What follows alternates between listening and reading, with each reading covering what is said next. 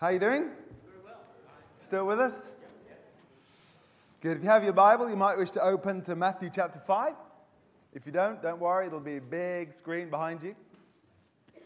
If you've been trucking along the last few weeks, we know that we're working our way through the Sermon on the Mount. And we're on week 7 of what could be the longest series of my life. We'll be finishing in February 2014. I'm going to read the next section for today, which is verse 17 of Matthew 5 through to verse 20. So we're going to make great progress and do 4 whole verses today. That's good. Don't misunderstand, Jesus said, why I have come. I did not come to abolish the law of Moses or the writings of the prophets. No, I came to accomplish their purpose. I tell you the truth, until heaven and earth disappear, not even the smallest detail of God's law will disappear until its purpose is achieved. So, if you ignore the least commandment and teach others to do the same, you will be called the least in the kingdom of heaven. But anyone who obeys God's laws and teaches them will be called great in the kingdom of heaven. Verse 20, but I warn you, unless your righteousness is better than the righteousness of the teachers of religious law and the Pharisees, you will never enter the kingdom of heaven. I think it's really interesting and significant that Jesus heads here next. Sermon starts with his text, as it were, which is the Beatitudes. And then, as we studied last week, he starts off with an inspiration, really. You are the salt of the earth.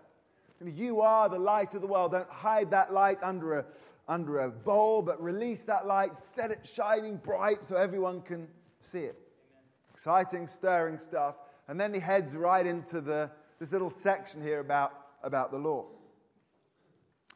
Before he dives into the detail, which we find through the rest of Matthew 5 and 6, Jesus puts down a strong marker. And before we get too deeply in this, I wanted to look at why it was important, certainly from Jesus' perspective, to deal with this right now. And then we'll unfold the principles as time goes on. So why did Jesus head here next? 6 reasons. Number 1 is, first of all, the Beatitudes were very different to what they'd heard before. Very different from the way they were usually taught. I think what Jesus is doing here is he's saying that my kingdom will be built on different principles. They were good on principles. They've got lots of principles. They were laid out clearly. They practiced through their religious life. But Jesus said, there's going to be a shift in emphasis. I'm going to give you a different set of principles. And because it was different, because it was a departure, Jesus needed to show the continuity. He needed to show how this tied in, this new teaching, this new kingdom, how it tied in with history, how it tied in with tradition, how it tied in with the structure of the law that they'd been brought up on. Reason number 2, this would be the area where Jesus would be attacked over and over and over again by the teachers of the religious law. You see, to them, the law was the be-all and end-all. They were fascinated by it, they studied it, they taught it, every detail, every I, every T, that was what it was all based on. Jesus' teaching threatened them, threatened their religious establishment. And so, that was the point where they constantly attacked Jesus. So again, Jesus has to put down this strong marker right at the start. The third reason I think that Jesus addresses this right now is because Jewish religious life had been sidetracked by obsessive legalism. Hence, I suppose, the constant ongoing battle between Jesus and the Pharisees. The religious leaders, the Jewish leaders, had made it all about law. Religion was all about law. Society was all about law. Government was all about this law that Moses had given. And for them, it was about the letter of the law. In fact, the old version says, every single jot and tittle, every I dotted, every T crossed, every law, every fiddly detail they wrote books to explain the books, and then they wrote books to explain the books that explained the books. In essence, it was everything to them. You know, we talk about the 10 commandments, but boy, it didn't stop at 10. It's been estimated there were 613, not estimated, someone's counted, 613 different laws and regulations they had to keep. Apparently 365 were negative. 365 is a random number. 248 were positive, apparently. If you're interested in numerology, have a little play with that one. There's some fun stuff in there. But what had happened, you see, is they'd become obsessed with law to the point that they'd lost sight of mercy. They conveniently ignored inward purity. It was all about what they looked like on the outside, making them look good publicly, etc. And actually, justice had become very one-sided. Wonderful for them, not so good for everyone else. In fact, they'd become so obsessed with law that it was almost as though they'd gone so far as to forget God, almost to exclude God from the equation, bizarrely. You know, a classic example would be, you know, the Sabbath laws, that Jesus got in trouble, didn't he, for healing on the Sabbath. Extraordinary, really. You know, and Jesus said Sabbath was created for man, not man for the Sabbath. In other words, they've got things, as we've seen repeatedly, upside down. Fourth reason is that this whole topic would prove to be an area of great controversy in the early church. It would be something that Peter would wrestle with, something that Paul would wrestle with in every church he went. There was this big debate about the Jews and the Gentiles. You know, how Jewish did you have to be?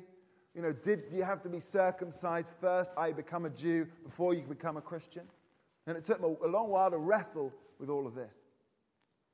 I was reading a book last night, actually, and it said, isn't it a good job that kind of stuff's been dealt with? Because, you know, can you imagine if at the end of the service, I had to stand up and give my appeal and say, first, I'd like you to invite you to give your life to Jesus, and then perhaps you might like to be filled with the Holy Spirit, and perhaps you'd like to be baptized. And then the other thing was, I forgot, here's my razor blade, who wants to be circumcised? Yeah, it's enough about that. Number 5, Jesus actually is about to dig into essentially a commentary on law-related topics. It wasn't going to be possible really for him to address those without him establishing a foundation first. The number 6, lastly, is that throughout church history, balancing law and grace was going to be the sticking point. Even, in fact, right through into the modern era, when you listen to what's being taught and what isn't, this balance between how do I deal with law, legalism, how do I deal with grace, liberty, freedom, and how do I get the balance right there?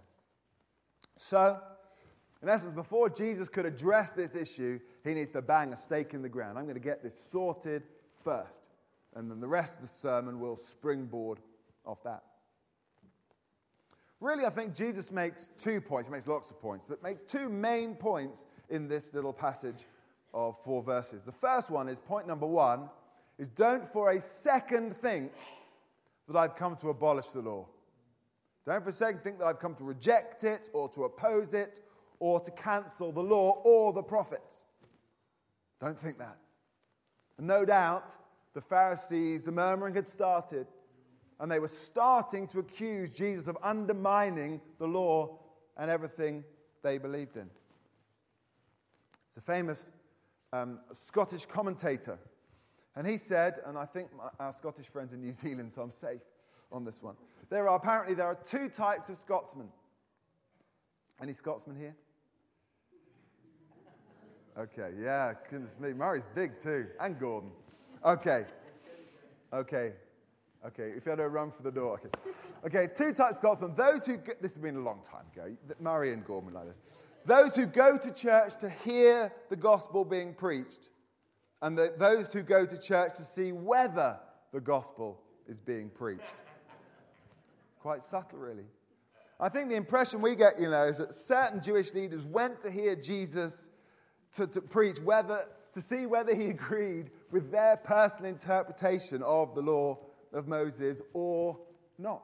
That really was all that mattered to them, and they would accept or reject Jesus solely on the basis of that. And so Jesus makes this strong statement. Don't for a second think that I've come to abolish, reject, cancel, or oppose the law.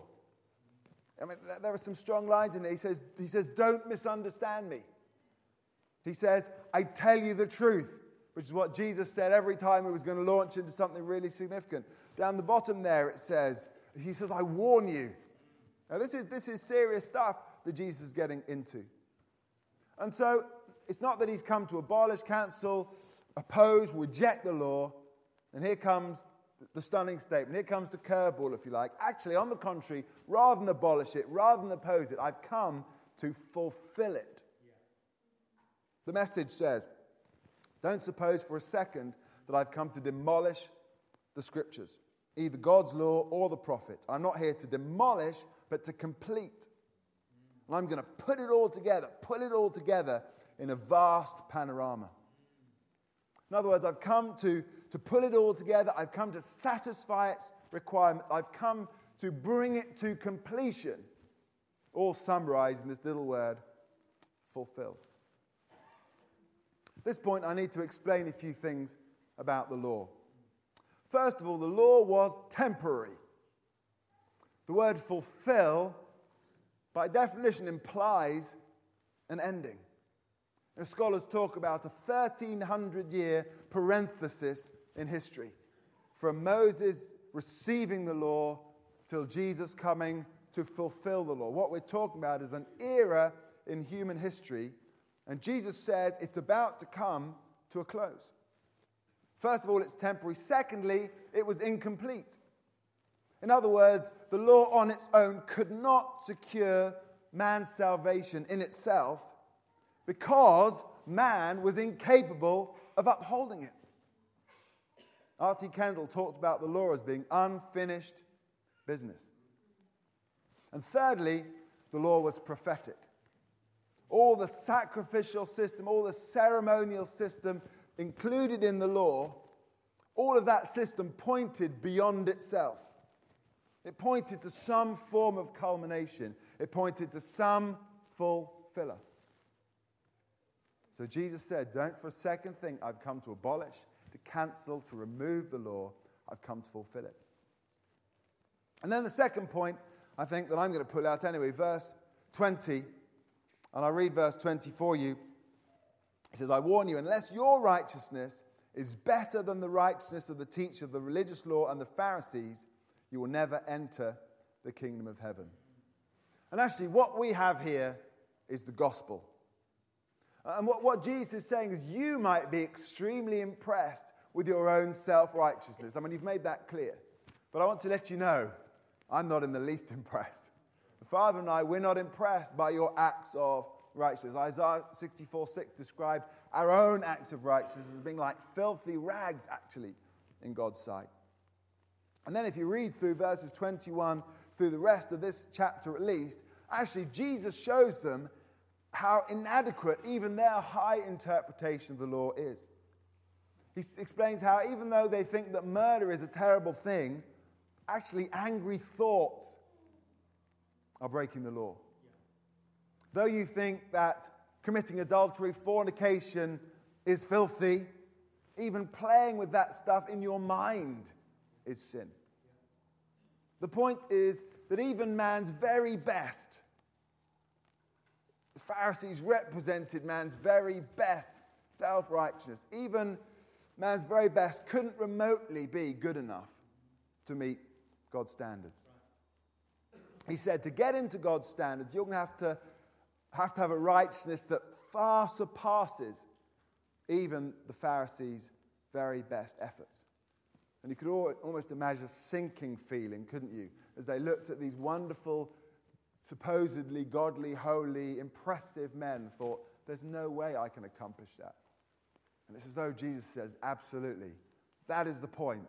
And here comes the gospel. Because I am going to do that for you. Your righteousness is not going to be earned, it's going to be imputed. Right, which is a long word. I'll explain essentially what that means.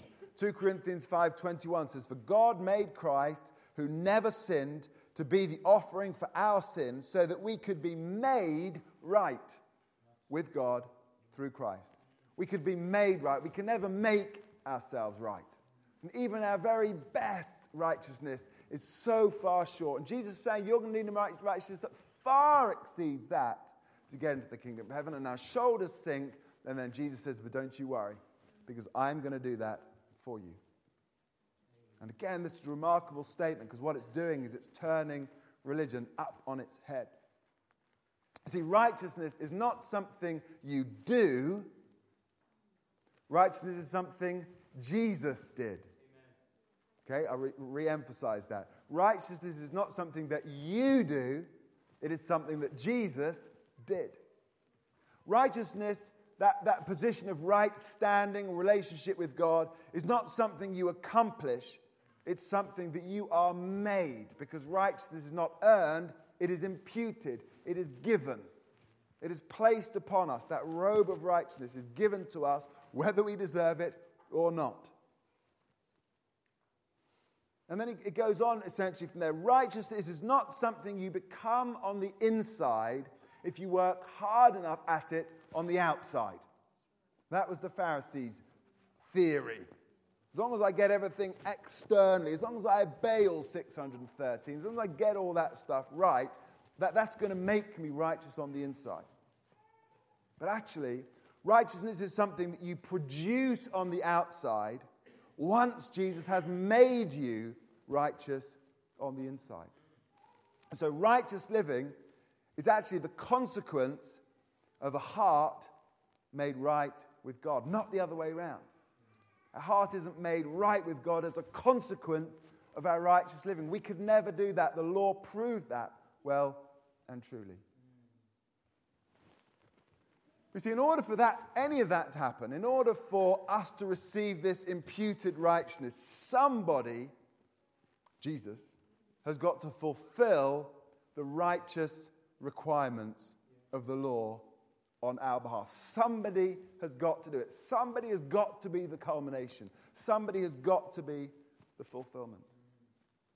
Okay, before I get into that any further, I'm going to summarize the law for you and break it up into 3 different categories. Lots of different laws covering lots of different areas, but in essence, it comes down to 3 things. Number 1 is the moral law. Moral law is the standards that God's holiness demands. This is God's heart. This reflects his heart. It reflects his character. It's centered on the 10 Commandments, of course, as we know, represented through many other different laws. So that's the moral side of it. The second one is the ceremonial law. And ceremonial law is the way that God wanted his ancient people to worship him. And so we've got the sacrificial system, we've got the priesthood, we've got the layout of the tabernacle, the temple. All of that is significant, listed in great detail through the first 5 books of the Bible. And the third breakdown is the civil law. And civil law is the way that God called his people to govern themselves at that time and in that context. But the point that I want you to see out of this is that all 3 of those, all of them were in preparation for Jesus' coming. Because in essence, the law was temporary, the law was incomplete, and the law was prophetic. And again, this picture of a 1,300-year parenthesis, a bracket, a pause in history. As I was walking this week, I was pondering this. I had this kind of picture in my mind of moving from one room into the next, and we find ourselves in this one room, which we call the law. And in that room, there is a code of conduct. There's a set of ethics, if you like. There's ground rules. There's a way of living that we will live until the door at the other end is opened, and Jesus is the door, until that door is available for us then to pass through into the next room, which we call the church age. We call the new covenant. We call the dispensation of grace. So the question then becomes, how did Jesus fulfill all of that? Jesus had to fulfill the moral law, the ceremonial law, and the civil law. So first of all, what does the word fulfill mean?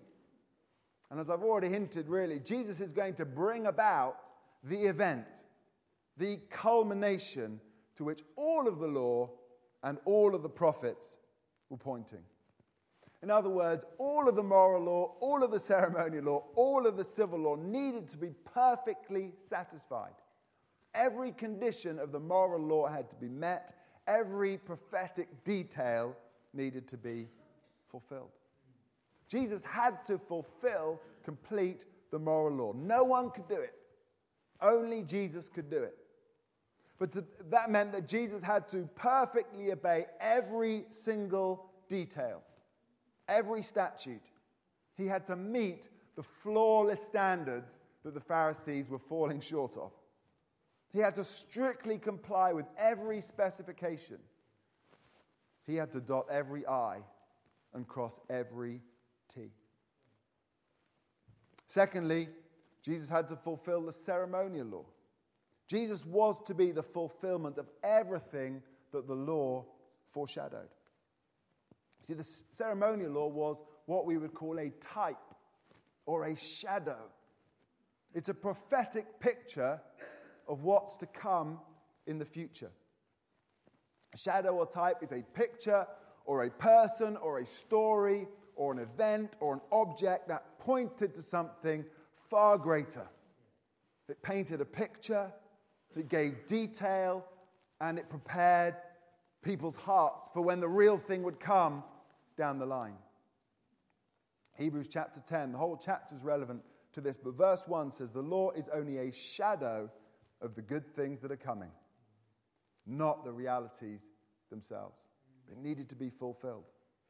New Living Translation says, the old system under the law of Moses was only a shadow, a dim preview of the good things to come. You're probably familiar with the old Augustine quote, the new is in the old concealed, the old is in the new revealed. In other words, everything that was in the Old Testament was revealed. Suddenly it became clear, it became obvious in what Jesus did. Every little piece of symbolism, every little detail of the law was revealed. And actually, if you look back into the Old Testament, you can see the New Testament. You can see Jesus hidden in every story, in every prophetic quote, in every law. Every sacrifice, every feast. You know, the actual layout of the tabernacle, what the individual pieces of furniture represented. The priesthood, you can read in great detail about the clothes they had to wear and the function they had to fulfill.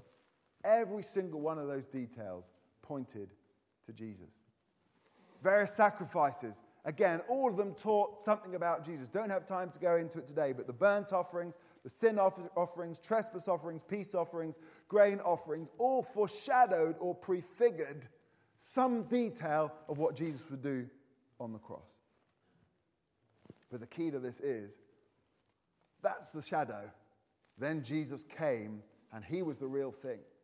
He came, and he did it.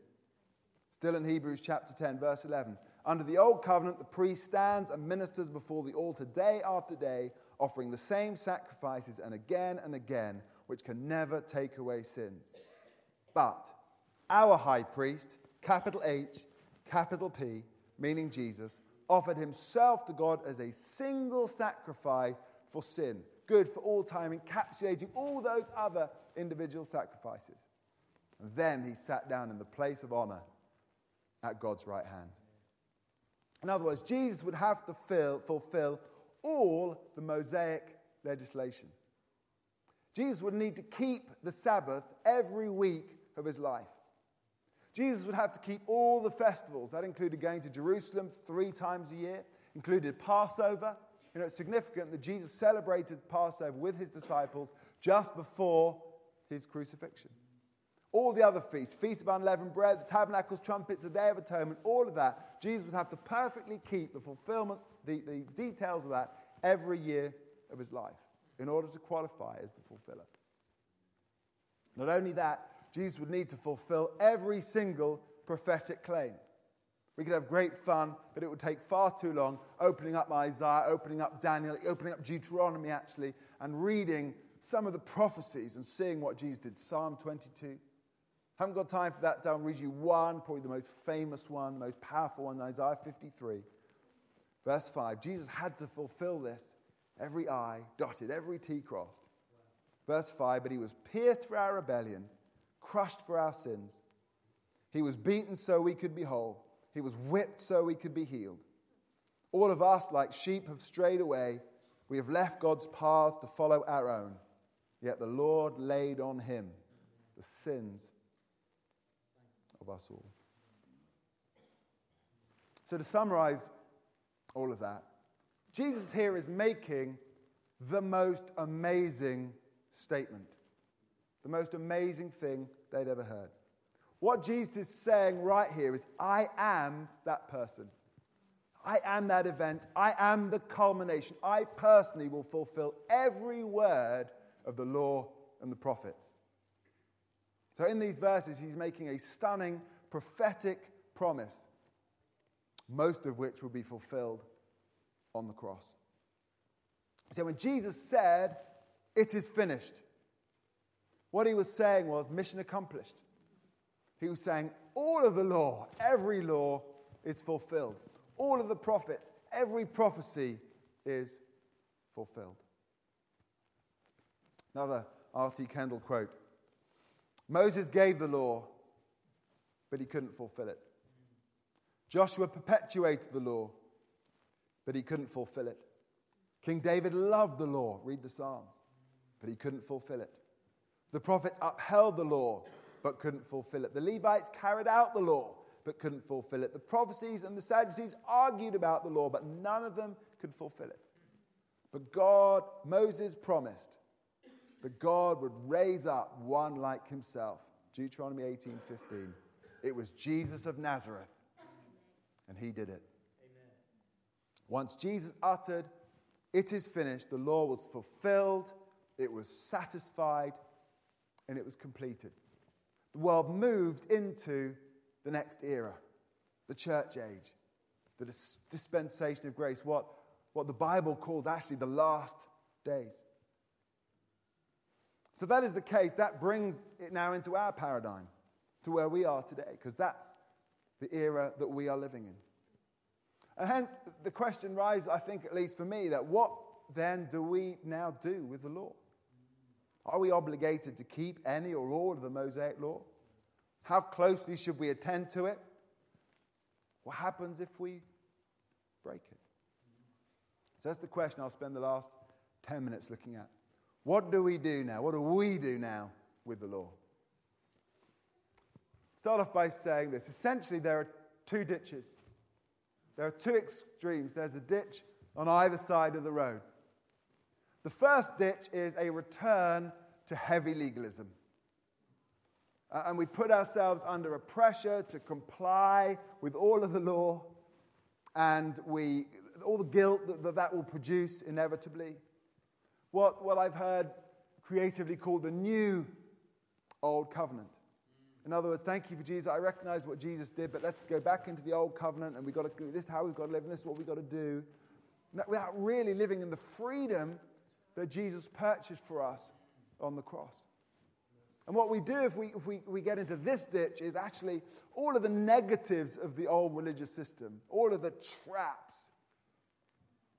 We live in that, and we do not live in the freedom of resurrection life.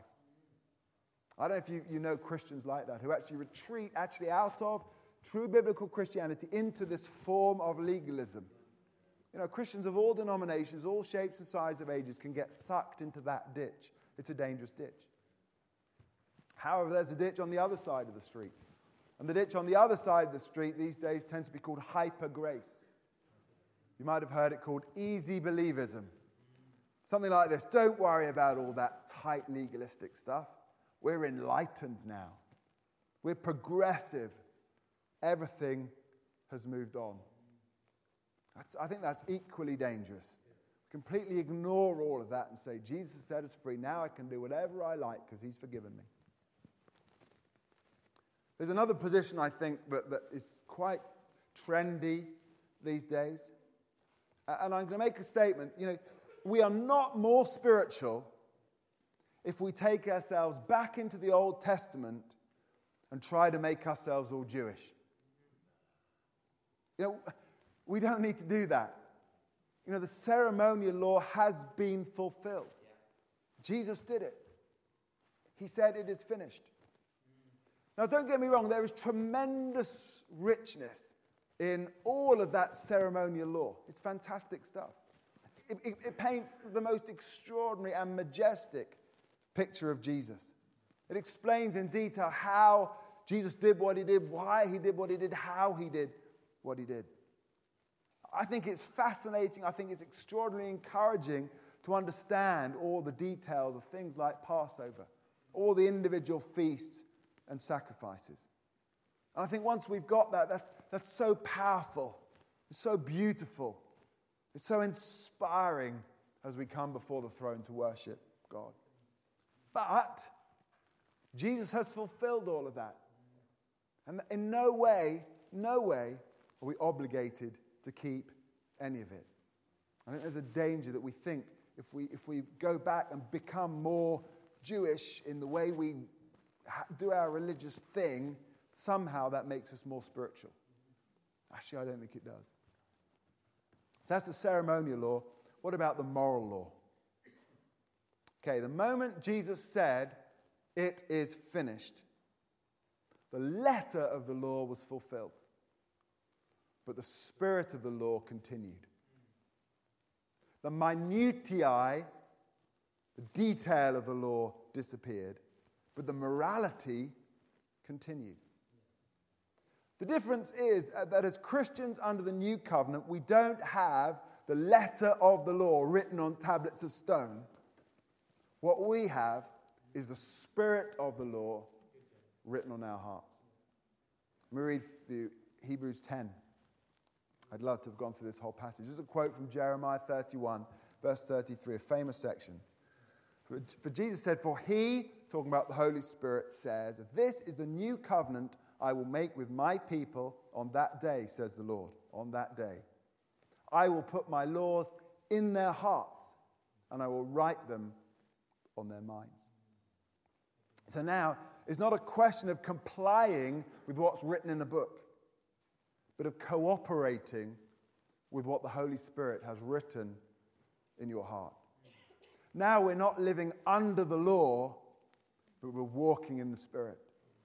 It's not about complying with regulations so much as walking in a way that doesn't grieve the Holy Spirit. Talked about that in previous weeks. This is going to involve obeying God's word, yes. It's going to involve following Jesus' teaching, absolutely. It's going to involve listening to the inward witness of the Spirit. It would be fair to say, Jesus made it clear, Paul and Peter made it clear that much of the Mosaic law is no longer relevant or applicable to us.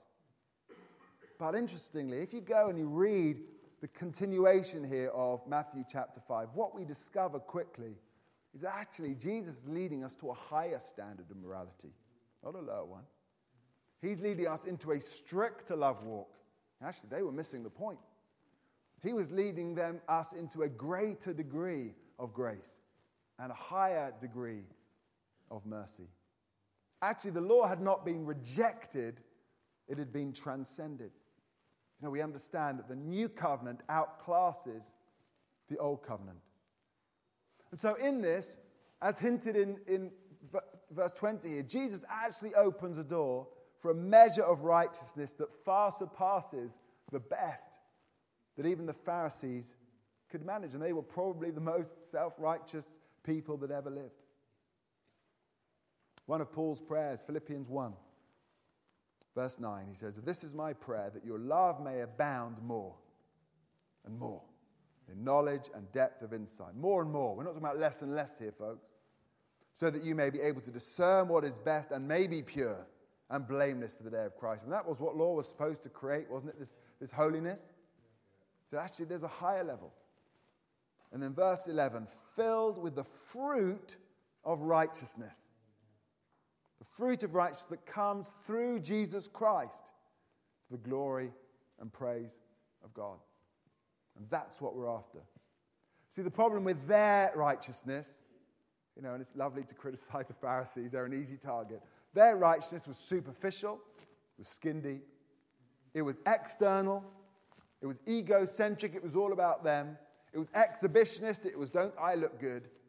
Jesus described them as empty shells, whitewashed tombs, full of dead men's bones, looking beautiful on the outside, on the inside you stink, essentially. That was their righteousness. But our righteousness is real. Our righteousness is internal, Our righteousness is selfless versus egocentric. Our righteousness is private, not exhibitionist. And actually, our righteousness is the fruit that we produce because we have the Holy Spirit within us. Again, that's what it says here in Philippians 1, verse 11. You know, we don't comply with God's moral standards because external factors are pressing in on us. We don't comply because religious obligation is pressing in on us. We don't comply because we have this desire to impress everyone around us. We comply with God's moral standards because we have the Spirit of the law bursting out of us. I heard it said recently that the Ten Commandments paints a picture of what the Spirit-filled church should look like. You know, obviously it was hugely important to them. Every one of those commandments reflects the heart, the nature, and character of God. It was right at the center of their society, but they could never do it. They could never. Jesus proved that, didn't he, in his chunterings with the rich young ruler. And yet, if we will allow ourselves to be a Spirit-filled church, we'll be walking out the Ten Commandments. That's what we will look like. I'd say we should be more like that than any society that's ever lived. In fact, with the indwelling Holy Spirit, we should exceed the morality of the Old Testament because we have the Spirit of the law living within us, desiring to burst out of us. So as I wrap this up, praise God that we've been liberated from obligation to the minutiae of the law. Praise God that we've been set free to live by grace.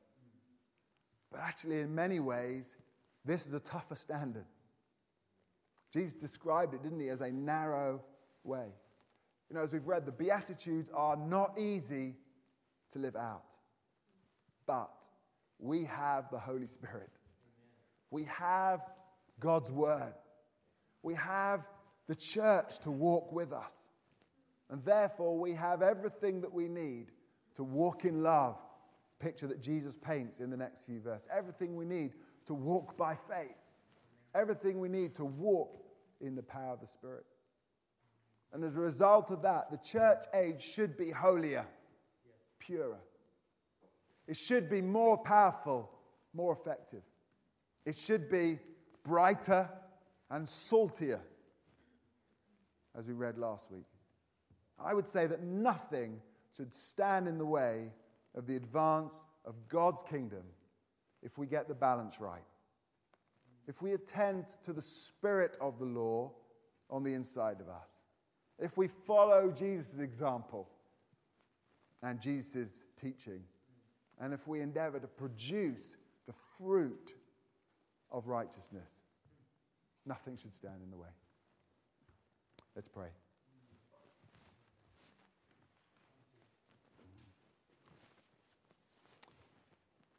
Lord, we know that this is a difficult, sometimes controversial topic, and I know that to a large degree I can only scratch the surface today. I know they really struggled with this, the first Christians, and I think people struggle with it today. Somewhere down the middle of the road is that narrow way. Not a heavy legalism, external factors pushing on us, crushing us, trying to make us live a certain way to please and appease God. Not the other side, which is, hey, hyper grace, now I can do what I like. That old law stuff's all past. Didn't Jesus say it was done with? No, you fulfilled that law. And all we can do really, Lord, is worship you. Because there was no way we could do that in our wildest dreams. But you came, you were the perfect one. And you came and you paid the price. You fulfilled every detail. And Lord, we're so grateful for that. We're so grateful that we have the spirit of the law written on our hearts, that we don't need to have the letter of the law oppressing and intimidating us. Having said that, Lord, we want to be a people that please you. We don't want to turn our backs on the very heart and nature and character of God. Lord, we recognize that you've called us to be separate, to walk a pure and a holy walk. But thank you, Lord, that you've given us the Holy Spirit, the Paraclete, to help us in that. That we have that convicting voice. We have one reminding us of the Scriptures. We have the inward witness warning us. Lord, we're so grateful for that. And ultimately, Lord, we want to shine that light. We do. As we learned last week, we want to be salt of the earth. And Lord, we know we're under no illusions. We can only do that as you, through us, resident in us, bursting out of us, produce the fruit of righteousness. Produce that fruit, Lord, in us, we pray. In Jesus' name. Amen.